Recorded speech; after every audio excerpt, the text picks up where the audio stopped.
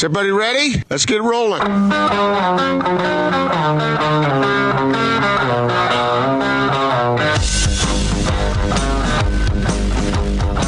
This is The Big Show on 97.5 1280 The Zone and The Zone Sports Network.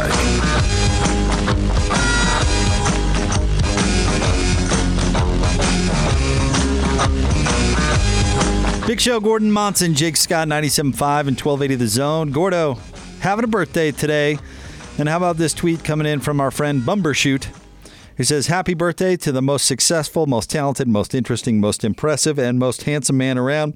And the man who always has the best new car, best stories, and best not sports report, Chester Shadows. Oh, okay. So that was, was that from Chester? Or was he describing Chester? No, he was describing Chester. Okay. Well, I don't know what to make of that. What do you mean? That was the most flattering tweet I've ever seen. What do you mean you don't know what to make of that? Well, Chester is kind of colorful, as it were. What does that mean?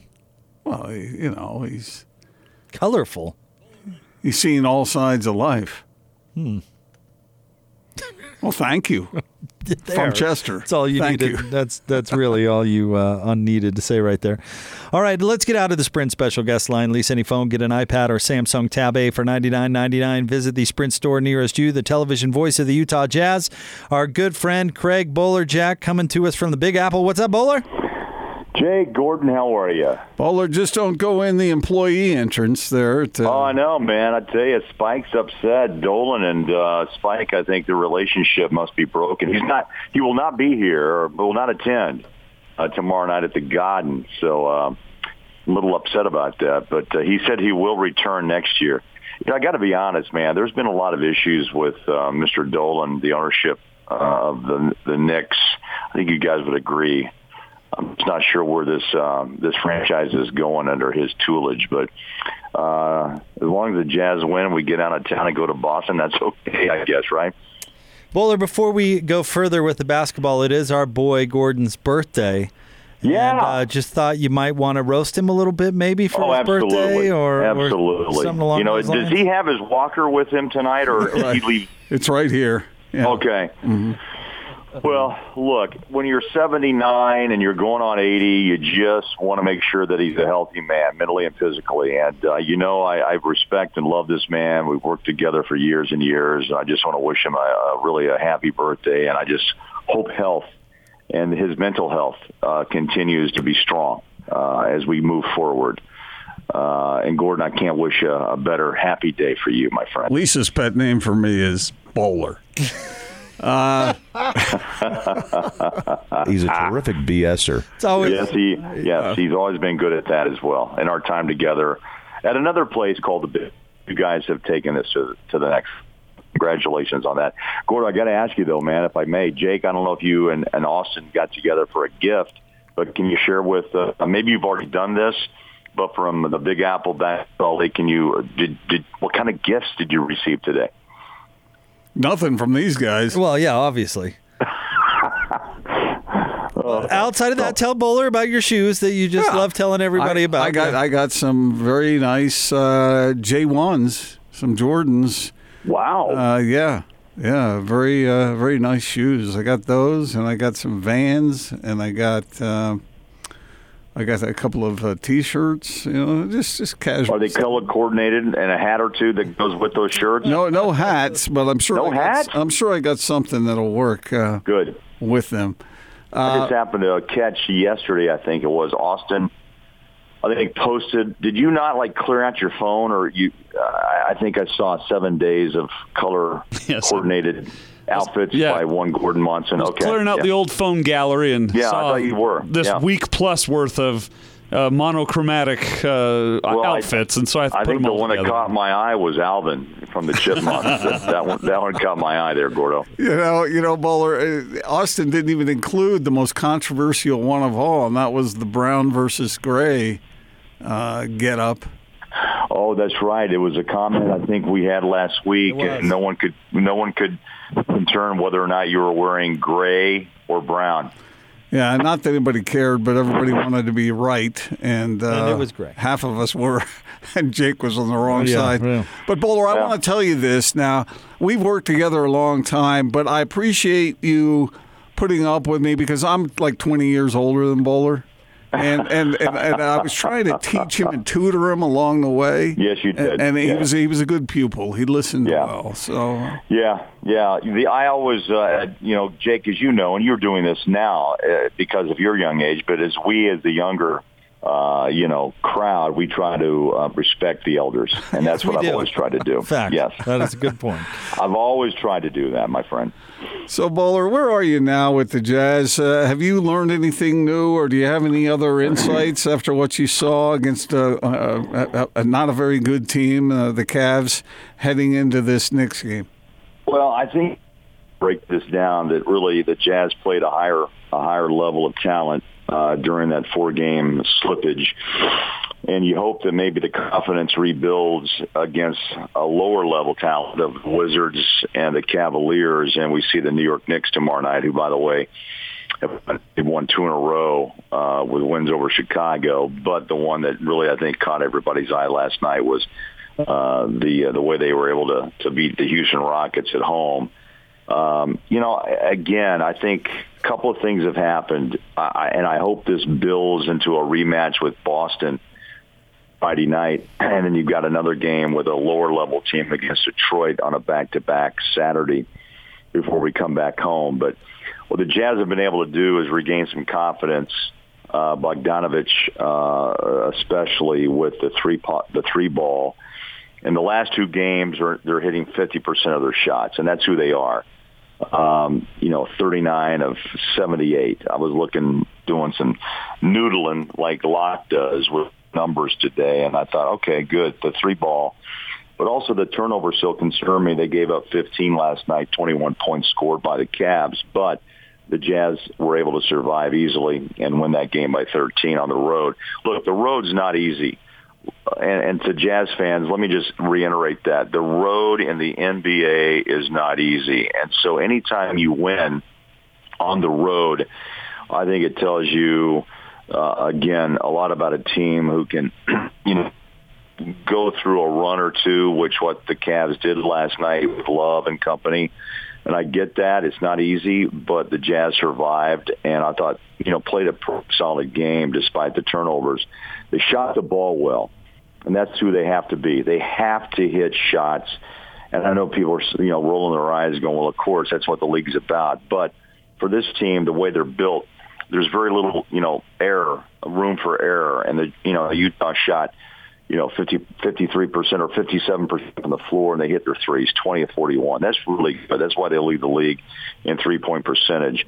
But I'm still concerned about, turnovers, especially this time of year where you need to be a little more solid. It's not the turnovers, but the points that are scored.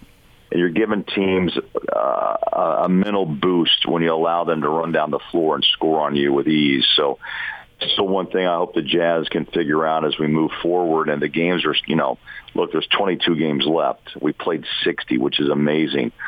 So the 2-game scheme of things, you got 22, and things out as we move forward. The Conley situation is fluid, as I think he looks more comfortable the last couple of games, and that's good if they're going to stay with this lineup with O'Neal as a starter and Joe as a 6th man.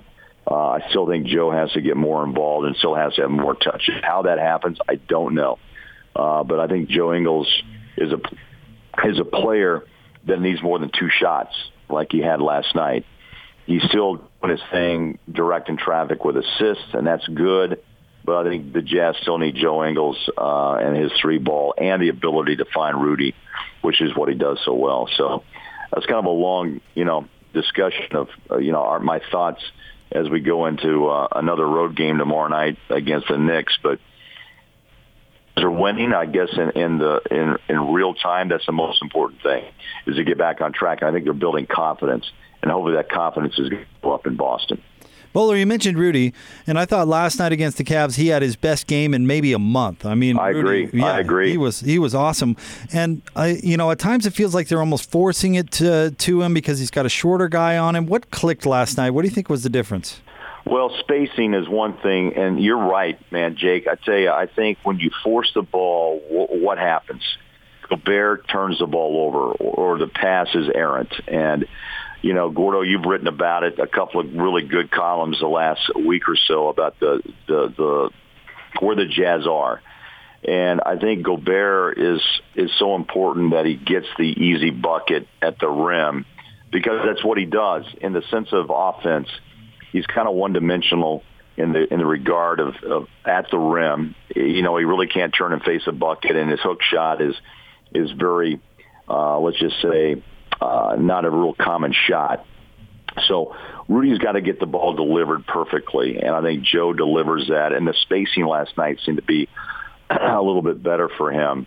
And again, can he continue to hit some free throws, which, again, he's been up and down throughout the season, but last night, the Jazz really hit a few free throws, but he's 8 of 9 from the floor, Jake, and so you get 20. You missed the double by a rebound, but he looked more energetic. I thought the whole Jazz just had more kick in their step. I thought they were just more athletic. It looked fresher to me.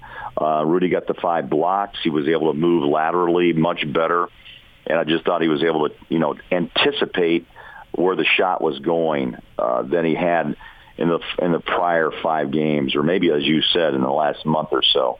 He was kind of stuck. He wasn't really blocking shots, and especially since the All-Star break, but he's up to 115 on the season.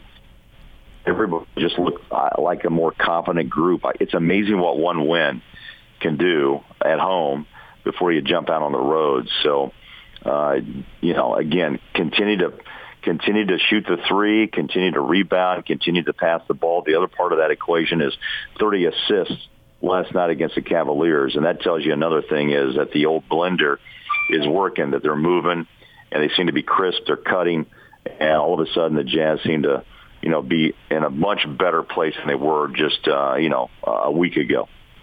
Jake, you used a term earlier for these games against lesser teams, like a preparatory game or something. What'd you call it? Yeah, like a dress rehearsal. A dress rehearsal, yeah. That's a good analogy, yeah. And I wanted to ask you about that, Bowler, because what is the usefulness of these games against teams like the Cavs and the Knicks when you have the Celtics waiting out there, and I think when the Jazz get back, they get Toronto, right? And so right. we're all comparing. We're in our minds. We're trying to figure out where this team will be 20 games from now when the postseason starts, and obviously they're going to be playing quality opponents from there, or an opponent from that point on. Do you think this team can get prepared for that kind of test? Where are you on that whole thing? I think that's the question that everyone wants the answer to. As through the course of 82, you're going to pick up losses that you shouldn't lose and wins that maybe surprise you. But as the Jazz crawl up this ladder of expectations, Gordo, of winning a Western Conference championship, the 2 seed, as everyone talked about in the off season this past summer. These are the games you have to win, and win, with confidence and I think passion, and you walk away with your chest kind of out saying, absolutely, we're supposed to win by 15 or 20. And it's the same thing tomorrow night against the Knicks.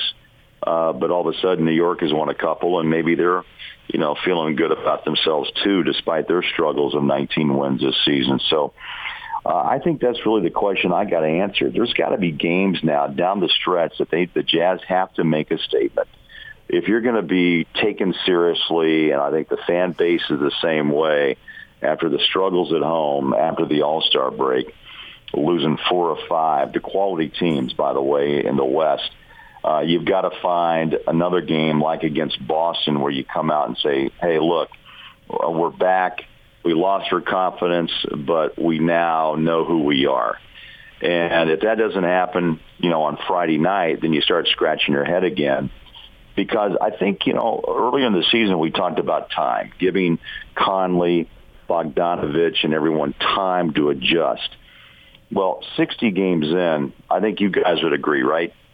That, and I think fans understand this as well, is that the time is over for adjustment. The time now is to be who you should be and to play as one and to really make a push back in the Western Conference, because if you have those expectations and everything that was a hype before the season started, it's got to come to fruition right now. And you have to prove that you can beat Boston on the road. You have to prove you can beat Toronto back in Salt Lake City. And you've got a multitude of one-night road trips throughout the month of March.